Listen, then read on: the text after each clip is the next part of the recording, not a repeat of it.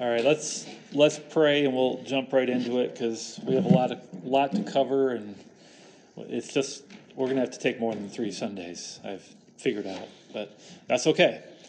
Let's bow our heads.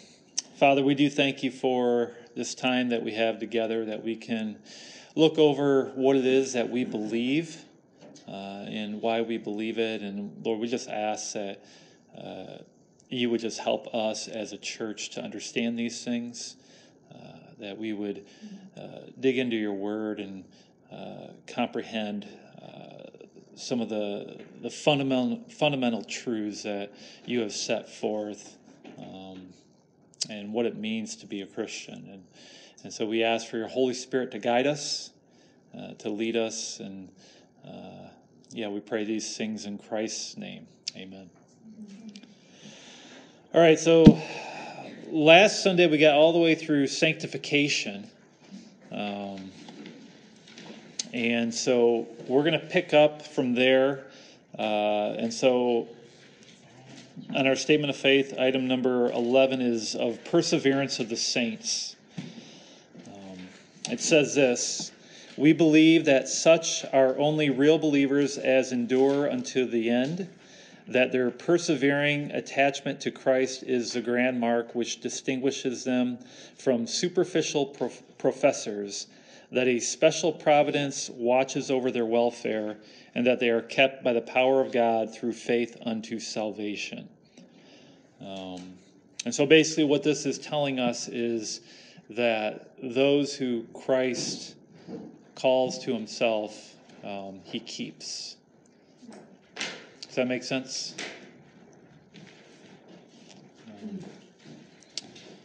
A good passage on that, John 8.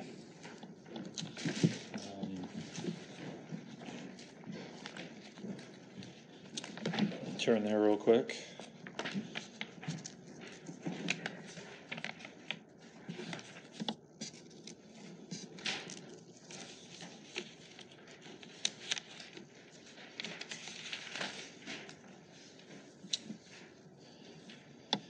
Uh, 8:31. So Jesus said to the Jews who had believed in him, "If you abide in my word, you are truly my disciples, and you will know the truth, and the truth will set you free."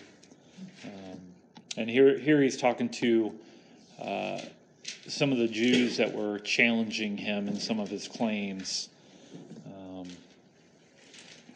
And if we continue a little further, it says, they answered him, "We are offspring of Abraham and have never been enslaved to anyone. How is it that you say you will become free?" Jesus answered them, "Truly, truly, I say to you, everyone who practices sin is a slave to sin. The slave does not remain in the house forever. The son remains forever. So if the son sets you free, you will be free indeed." And so Jesus talks about how he has the power to set us free from our slavery to sin. Any thoughts or questions on the perseverance of the saints? The one Go that, for it. forgive me, but to distinguish, I just wanted to make sure. Would you say that it's those who fall away, were never really Christians to begin with, or is it possible to be saved and then lose it? What I believe and what I think Scripture teaches is that those who fall away were never Christians. That's kind of what They I'm went saying. out from us that they manifested that they were never of us. Yeah, and so we learn that from the book of Hebrews. So what do you do with James chapter 5? All right, James chapter 5, where The end 1 or 2 verses? let's go there.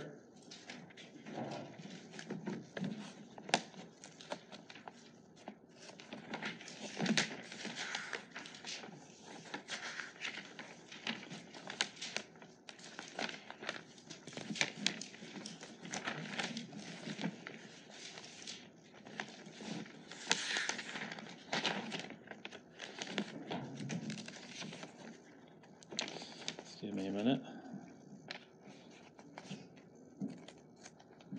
There we go. Which verses? 19 and 20. 19 and 20, okay. My brothers, if anyone among you wanders from the truth and someone brings him back, let him know that whoever brings back a sinner from his wandering will save his soul from death and will cover a multitude of sins. Yeah, and so here James is talking about bringing people back into the fold, right? And so either one of two things, or maybe it could be either or, is happening here. One, it could be someone never was a believer, had been in the church, wandered away, they bring them back into the faith, they bring the gospel to them, they believe. So it could be someone who was never a believer that becomes a believer, or it could be a believer who is wandering in the faith, right? Who's not walking in the Spirit as he should be, or she should be, and bringing them back in. Does that make sense? The prodigal is a perfect example, really, of someone who belonged and wandered. And I myself have been there throughout my Christian 43 years.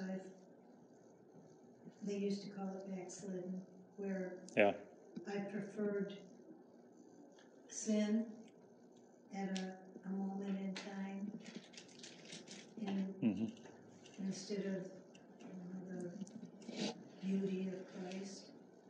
Yeah. And the Spirit lead me back into faith until finally my love of Christ overpowered, as it were, by grace, that backsliding. But even Paul said, wretched man that I am, why is it that I do what I hate and don't do what I love?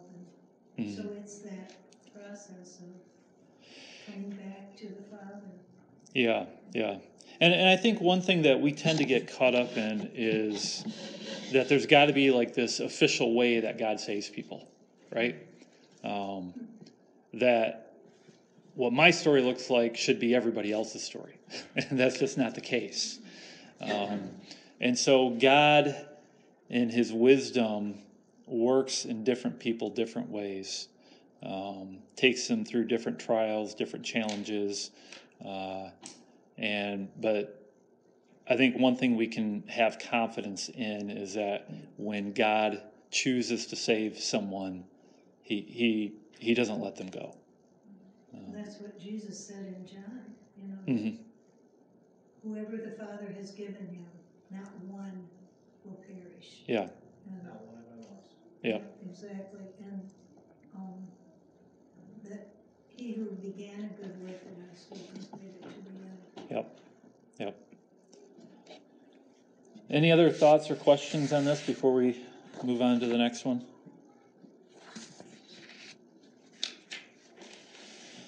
All right, of the harmony and of the law and the gospel.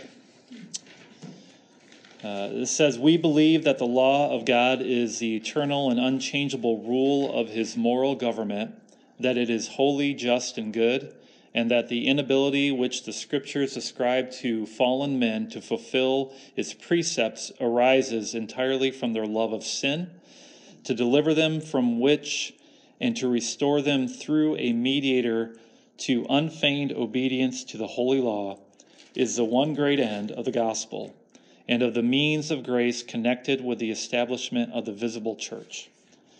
All right, nice long run-on sentence there, which is communicating a lot of things, but what it's trying to harp on here is that there is a harmony, like it says, a harmony between the law and the gospel, right? That there is a link between the two. And so God's law, why is God's law? Why do we have God's law? Anybody know? It points us to the fact that we need more than the law. It does. That we are sinners. Yeah. And so when we think of the law, Martin Luther, he in his writings, he talks about three uses of the law.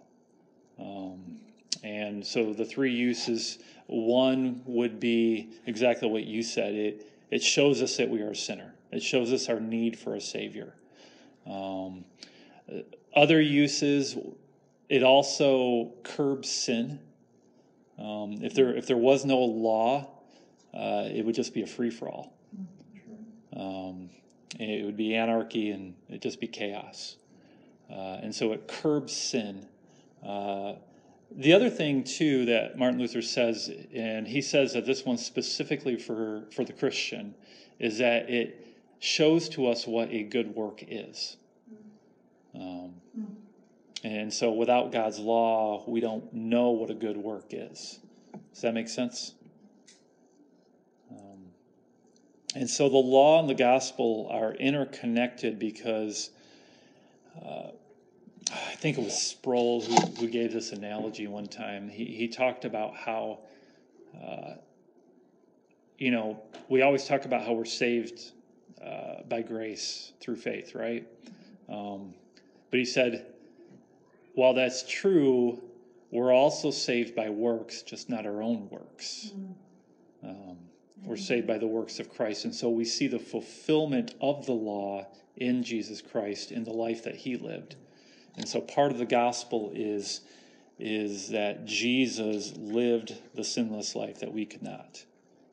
Does that make sense? The more I read, because I'm in Old Testament, and I just finished Leviticus, the more I understand by grace the law, the more I perceive the love of God in giving the law as a means of governing the best way for society to live. Yeah. If we would adhere to the goodness found in the law, not in law keeping itself, but in the goodness of the lawgiver, in the reasoning behind the law becomes precious. Yeah. Yeah. And what's great about that is the gospel, what is this ultimate end? The fulfillment. Is a fulfillment of the law. It is to build a people that would be obedient to the law. And so when we think about the new heavens and the new earth, what is that going to be like? Well, it's going to be a people that are obedient to the law. And so as God sanctifies us in this life, he is changing us more and more into the image of his Son, into the one who actually fulfilled the law. And then when Christ returns, we will see the glorification of our bodies, right? And sin will be done away with totally. And we will be a people that's under the law. And so we're saved to an end, right? We're not saved so that we can go out and sin some more. We're saved because God is creating a people that will be obedient to his will. The truth of the matter is there is a government in God's economy. There is a government, and government dictates life, the way you live under the rule of that government. Sure. And so therefore, Christ being Lord of Lords, King of Kings, says what government we will be living under in his kingdom. Yeah. And we saw it right at the beginning with Adam and Eve. The government was established there with God as king. And we will see it at the end. Any other thoughts or questions on the law and gospel?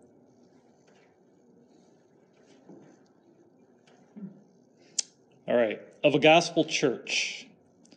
We believe that a visible church of Christ is a congregation of baptized believers associated by covenant in the faith and fellowship of the gospel, observing the ordinances of Christ, governed by his laws, and exercising the gifts, rights, and privileges invested in them by his word, that its only scriptural offices are bishops or pastors and deacons whose qualifications, claims, and duties are defined in the epistles to Timothy and Titus.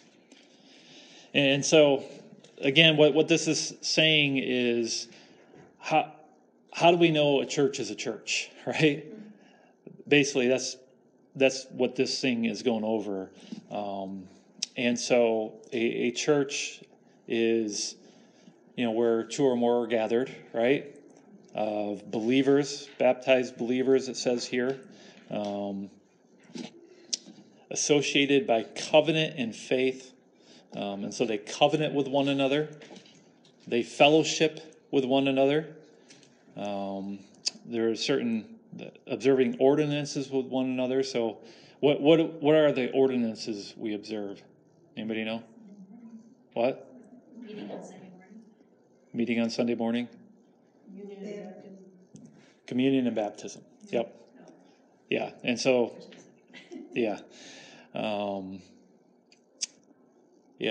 Governed by his laws. And so we hold true to a certain morality that God has set forth for us. Exercising the gifts. And so, as believers, we're all gifted in the Holy Spirit, by the Holy Spirit. And so we exercise gifts with one another. Rights and privileges. What are some of the rights and privileges that we have as believers in Christ? As part of the church, Yeah. we can vote. Yeah, we can vote. Yeah, if we're a member of the church, we can take vote. We can take communion. Yeah, taking communion is a privilege. And a right. Yep. It says, we believe that a visible church of Christ is a congregation of baptized believers associated by covenant in faith and fellowship of the gospel. And yet I look back, and in gospel that I've seen was never defined in this confession. In the well, yeah, I would say yes and no. It's defined over numerous points. Right. But the fact that it's a covenant in faith and fellowship of the gospel. Yeah. So I think that's pretty intense there. It's a covenant of faith and fellowship of the gospel, and yet the gospel itself, what is the gospel? I know what the gospel is. I mean, the short and sweet, I know. Yeah. I just thought it was strange that it has not, in this confession, the gospel itself was not defined. Well, I would say that it is defined. The thing with the gospel is there are numerous points to the gospel, right? And so if you look back, even point number 2 of the true gods. So in order to understand the gospel, you need to know who the true God is. Point number 3 of the fall of man. In order to understand the gospel, you need to know that we are fallen sinners. Point number 4 of the way of salvation. And so we talk about how God saves us. It talks about justification, the freeness of salvation, the grace of regeneration, repentance and faith, and so forth. And so the gospel's there is just broken up into various points. Does that make sense? It uses the word gospel, yes. Yeah. I agree. And I do agree what you're saying. I just think it's strange that the gospel, which is so crucial to all these points, Yeah. is not defined itself. What You is can it? have pages equal ways long, or you could put in John 3:16 and just be done with it. There it is. Yeah. There it is. There. What is the gospel? What is it that all this is about? Yeah. And when we use the word gospel, what does gospel mean? Good news, right? And so gospel gets used in a few different ways. One, it could be used to describe 4 different books of the Bible, right? The Gospel of Mark, the Gospel of John. It can be used to describe sharing the message of Jesus to someone, right? And so, yeah, while we don't, I don't see a point on here that says this is the gospel. I believe that the gospel is in this confession. It's just broken up because the gospel is so deep. It's broken up into the various different points. If there were to ever be a question on the gospel, you can go back to any one of these headings that. Yeah. they can- Yep. One thing I want to bring up too is important is on our membership form. This isn't explaining what the gospel is, but it's back to the point of a covenant. So on our membership form, we have this New Hope Church of Oxford membership or members commitment. And so if you guys look at that, kind of review it, it talks about, I will protect the unity of my church. I will share the responsibility for my church. I will serve the Lord through my church. I will support the ministry and testimony of the church. So that's the commitment that a member makes. And then there's a commitment from the church to the members that says the elders on behalf of our entire church family commit to love you, pray for you, and keep watch over your souls as those who will have to give an account. It is our desire to strengthen and encourage you in your faith, your family, and your friendship. Yeah, and so we'll be going over the covenant after we're done with all this. But yeah, it's whenever we get there, hopefully before the end of the year. But yeah, it's there's definitely when we look at this section, there's definitely a covenant that we need to make with one another. To watch out for one another as brothers and sisters in Christ, and that's very important. And I think that's really what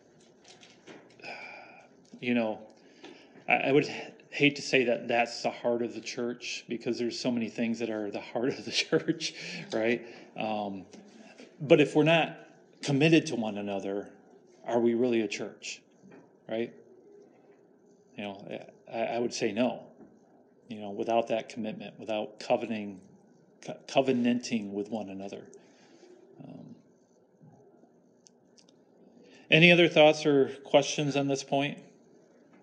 I think too, just making that point of being baptized believers is people that have outwardly professed their faith. It's not just a group of people that are like-minded and kind of agree about who Jesus is. Yeah. People who are have outwardly professed their faith.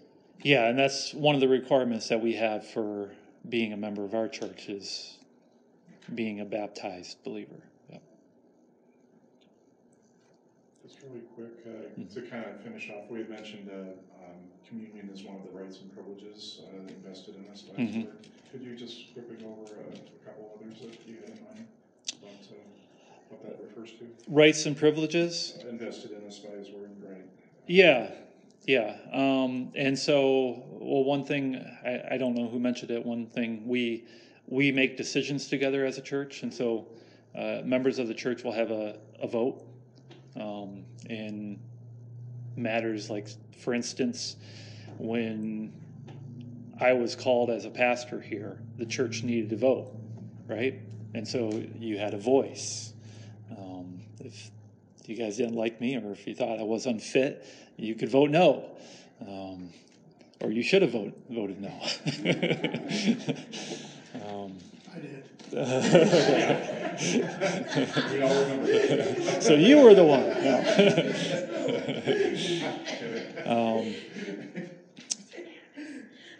And other things, future things may come forward. Say our church grows and we want to split off into another church plan or something like that. Well, there again, you guys would have a voice in this. And so there's different things. It's a privilege to have brothers and sisters looking after you, watching over your life. And sometimes we don't see it that way, right? We're like, oh, stop bothering me. But it's really a privilege. And so when we have brothers and sisters looking after our lives, making sure that we are remaining true to the gospel, remaining true to the faith, that's a privilege. Yeah. All right, let's move on. Of baptism and the Lord's Supper. We believe that the Christian baptism is the immersion in water of a believer into the name of the Father and Son and Holy Ghost to show forth in a solemn and beautiful emblem our faith in the crucified, buried, and risen Savior, with its effect in our death to sin and resurrection to a new life. That it is a prerequisite to the privileges of a church relation and to the Lord's Supper, in which the members of the church, by sacred use of bread and wine, are to commemorate together the dying love of Christ, preceded always by solemn self-examination. All right, another really long run-on sentence there, combining a couple thoughts into one. But basically, we see baptism and the Lord's Supper as the two ordinances that are given in Scripture to us by Jesus. And so with baptism, we believe in immersion in water. Do you have a question? Well, I was just going to clarify here. Yeah.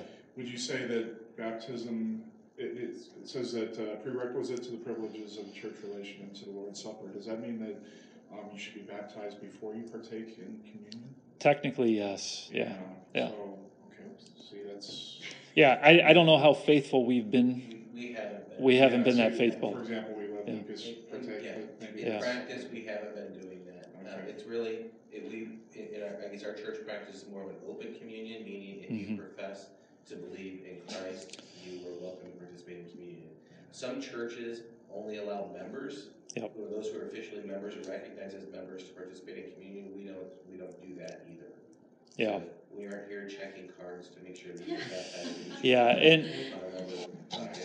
and that's a choice that every church needs to make, whether they're going to be a members only communion or open communion. And our church has decided to be open communion, and because of that, yeah, we're like Jay said, we don't check your card. Children, I mean, it was a child and Yeah. just a desire to. Yeah, and the with children, it becomes tricky because when do they believe, right? Yeah. Are they ready for baptism? And there's other issues too. With what I don't know what Lucas thinks of baptism, or if he would be up for being dunked underwater. I think that's what he's afraid of. Yeah. Yeah. Yeah, and so we need to take into considerations those things as well. But these are good questions. So baptism, we believe in immersion in water, and the reason we believe in that is because that's what we see in Scripture. That's the example that we see. You look at Christ's baptism. In fact, let's turn to the Gospel of Mark. Let's look at that real quick.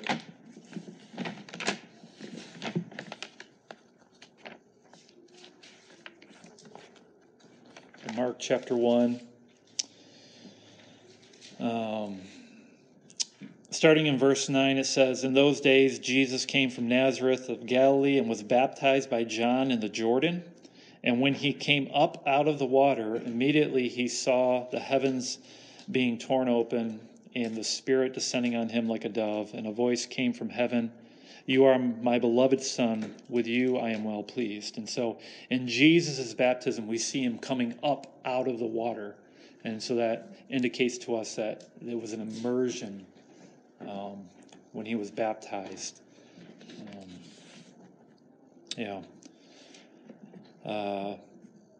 But basically, baptism, we require that for membership. And then Lord's Supper, as well, is another one of the ordinances that we see in Scripture as well. In fact, we'll be doing it today. So, any thoughts or questions on that?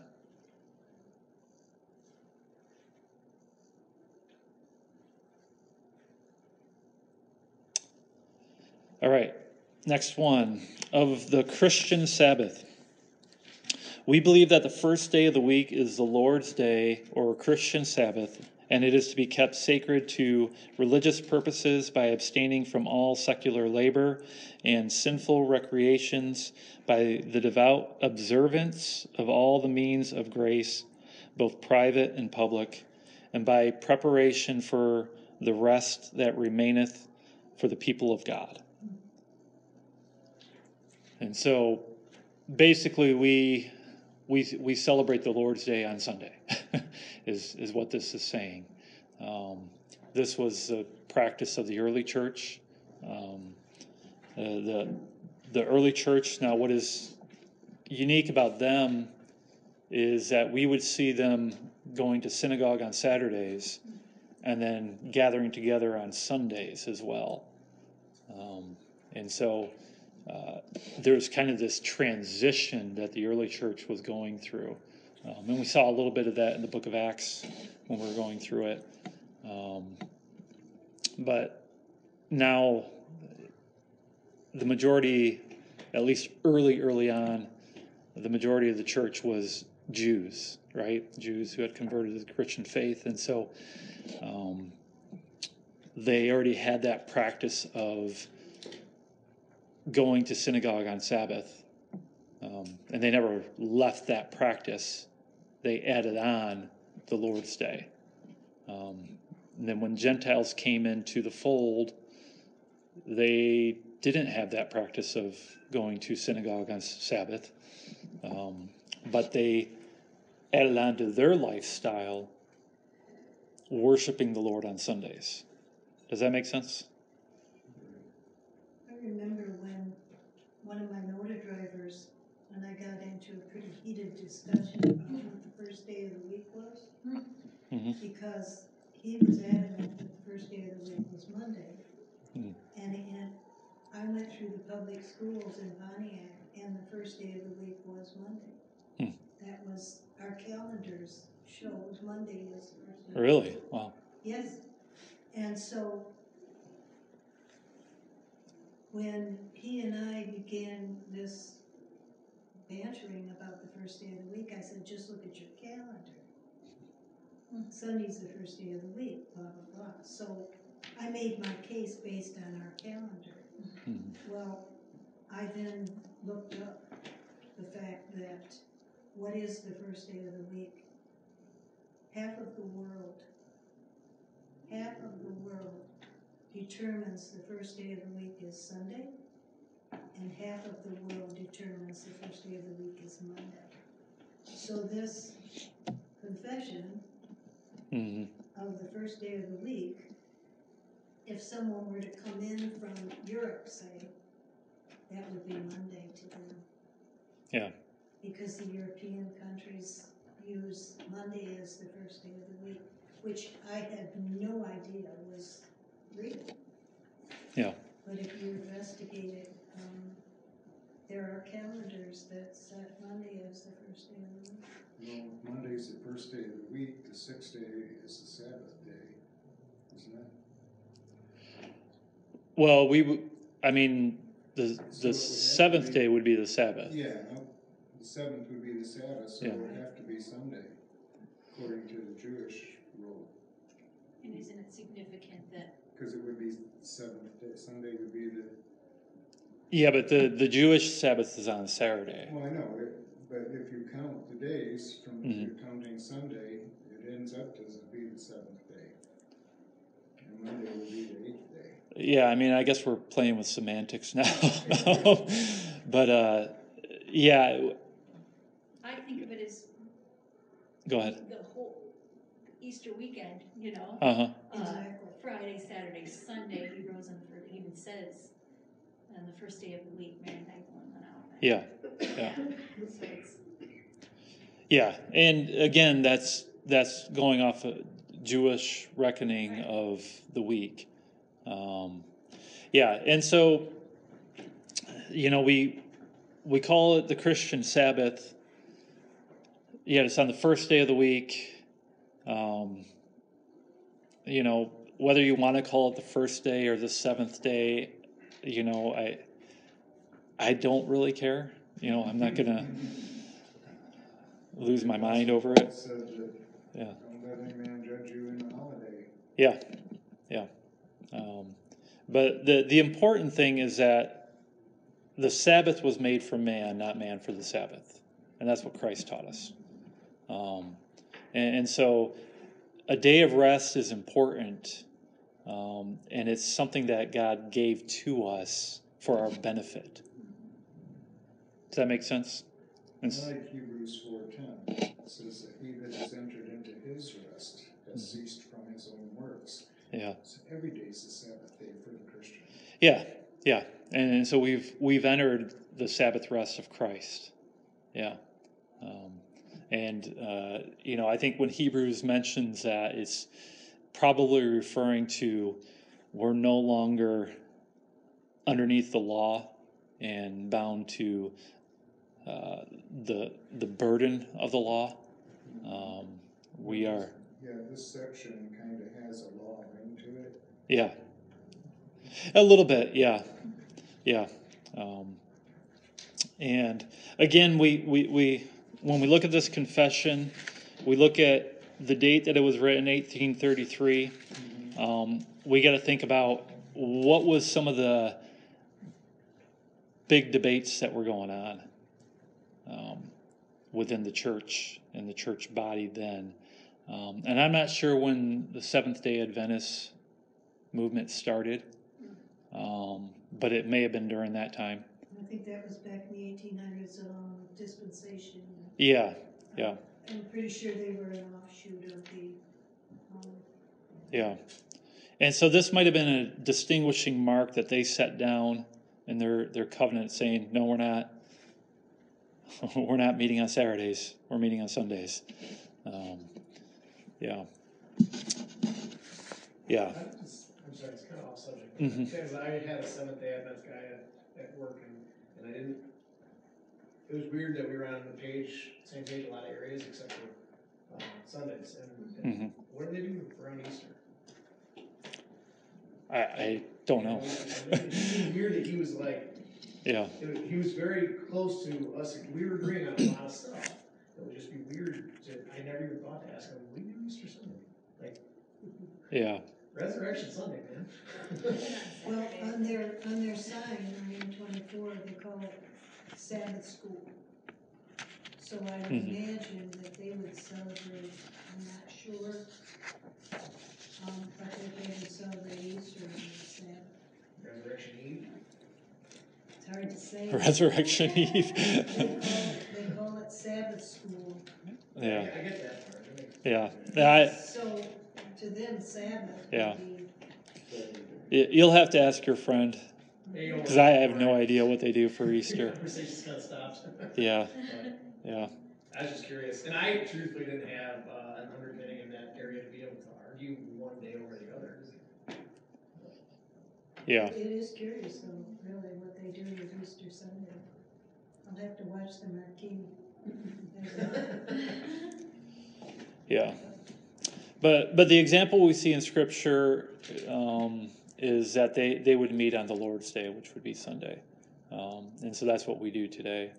And so we try to make this day holy. Does that make sense? All right. All right, let's move on. Oh, yeah, go ahead. How do we try to make this day holy? How do we do that? Well, one, we gather together as a fellowship of believers. We worship our God. We try to rest on this day as God has commanded us to do. Rest from our labors. Rest from our labors. Yep. Yeah.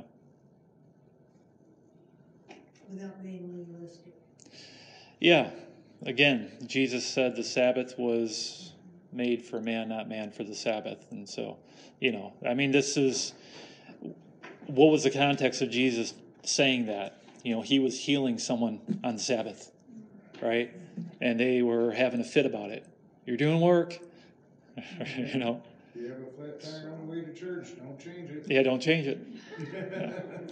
So if you're asked by your company to work every now and then on a Sunday, it's not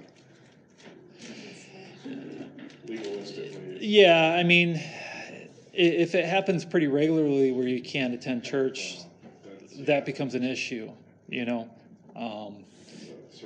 And so, yeah, we want to do the best we can with also being able to live our lives, right? So, for example, this morning, my wife and my son are not here at church because my son has a gymnastics meet. He has like 6 meets a year, and about 4 of them meet on Sundays. And so we have to weigh, is it worth him, disregarding his team, not being there for his team 4 Sundays a year? What is a better witness? And so those are things we need to weigh in our minds. And people they may come to different convictions on that. They might be someone who says, I'm not going to miss 1 Sunday for gymnastics. And okay. If that's your conviction, that's your conviction. For us, we weigh, what is best for our son right now? Well, we do have him in church pretty much every Sunday, unless he's sick or something like that, of the year. And there's these 4 Sundays out of the year because of the sport that he does, where we need does he come to church? Does he not? And so those are the things that and there's other things that you can do when things like that come up. He goes to youth group on Sunday night. And so he is getting some type of worship, some type of feeding of God's word that day, anyways. One reality too is we live in this society and culture that does not honor the Sabbath. So yeah. Because of that, there's a lot of things that happen that are events or whatever. Like, I know I missed a birthday party today, right now. Yeah. Like, why is we having a birthday party on Sunday? Yeah, that's, yeah. Typically people don't do that still. Yeah. Okay. They didn't realize. Yeah. And she actually apologized. I was like, Yeah, and so there's someone coming from a totally different culture. right. Yeah, and So we just, like, back to your point, though, we have to weigh these things. Like, Emery wanted to play flag football really bad. The only team that he could be on played Sundays during church. And it was 6 weeks in a row, and we said no. Yeah. And so, again, it's back to that conviction about being legalistic and weighing what's more important. yeah. Yep. All right. Of civil government. We believe that civil government is of divine appointment for the interests and good order of human society, and that magistrates are to be prayed for, conscientiously honored, and obeyed, except only in things opposed to the will of our Lord Jesus Christ, who is the only Lord of the conscience and the Prince of the kings of the earth. Yeah, and so we dealt with this a little bit in the book of Acts, right, when Paul appealed to Caesar and, put forward his Roman citizenship. And so there is a role that God has established with the civil government for our good. Does that make sense? Yeah, I know. It's hard to believe that, right? Yeah, it is. Yeah. But even the most corrupt governments, it could always be worse. It's better than anarchy. It's better than anarchy. Even North Korea is better than anarchy. It's hard to fathom that in our minds, but it's true. And so these leaders who govern over us, they are also appointed by God. And we learn that from the book of Romans. And the other thing, too, is because they are appointed by God, they have specific duties that they need to abide to, that they will be judged upon. And so corrupt government rulers, even though they may get away with a lot in this life, they will not get away with what took place in the next. And so we can be assured that justice will be served. But yeah, and then as far as when worldly magistrates command us to do things that are opposed to God's will, well, we have every right as Christians to say no. That's what God's word teaches us. We saw that in the book of Acts early on, right? When they commanded the apostles to not teach in the name of Jesus. And what did Peter say to them?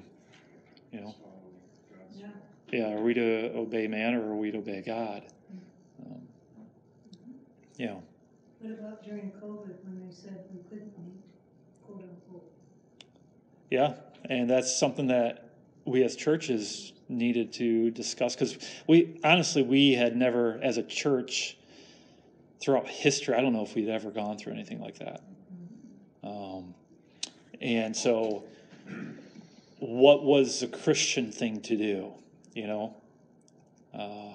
and there was disagreements at the time, and I wasn't here at New Hope Church. I don't know what you guys decided to do, but I remember when I was at my church in Allegan, there was the 2 weeks to stem the curve. And so that's what we had decided. We'll do 2 weeks. We'll do some online things for 2 weeks, and then we'll get back together. Well, 2 weeks extended into 14 weeks, and being a congregational church, I had a real difficult time trying to convince people that we needed to start meeting again. And it was challenging for a lot of pastors. I'll just say that, because pastors were put in a no-win situation because you had members within the church that were split, that were divided over this issue, that were battling with one another. You had members within their own families that were split, divided over this issue.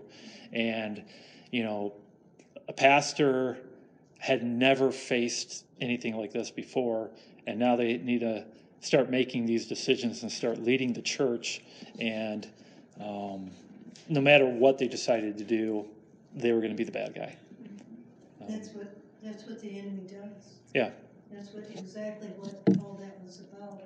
At the time, I attended a church that never missed a beat.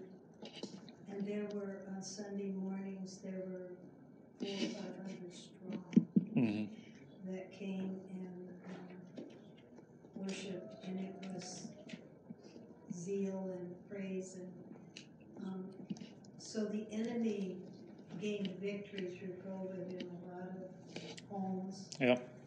And it afforded people the excuse of not meeting, not assembling ourselves together. Yeah. Yeah. And encouraging one another, and so much the more as the day approaches, which is Hebrews. And to this day, I dare say that there are people who have never gotten back into the practice. Oh, yeah. Yeah. Yeah, and that's what's really sad about what happened with COVID. And I would, looking back on it, I would never shut down the church again. Never. I think a lot of pastors would conclude that today, looking back. Yeah. Yeah. It was definitely detrimental Yeah. to the Christian faith. Yeah.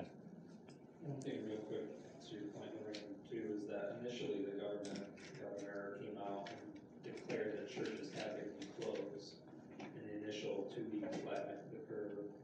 And then she removed it from the additional guidelines because it was unconstitutional. Mhm. They didn't promote the fact that it was removed. Yeah. So a lot of churches Didn't know. initially Yeah. were like, well, we have to follow the orders.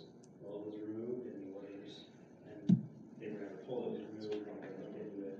So there was that part. And there was that thing about only 20 would congregate, agent funerals. Yeah. You know, I mean, it was designed Yeah. The whole thing to was, deteriorate. yeah. It was, that's what happens when you let fear govern you, right? It's interesting. Kelly just reminded me we had a double problem going on here because we met in a school building, so we Yeah. were bound by what they were doing. Yeah, and that's the other issue, because you guys, we didn't have this building at the Right. time, and Yeah. you're meeting in the school, and that just, what do you do? You know, Church outside of Kelly's house one Boy, day. church outside, yeah, cold. yeah, yeah. You do what you can, right? All right, we got to end here. Service is going to start in 7-8 minutes, so let's pray. Father, we do thank you for what you're teaching us, and we thank you for your word and how powerful it is. And as we go through these different doctrines, the statement of faith, Lord, we just pray that you continue to help us to understand them, help us to know what it is that we believe, so that we can be living our Christian lives to the fullest extent that we can. We pray this in Christ's name. Amen.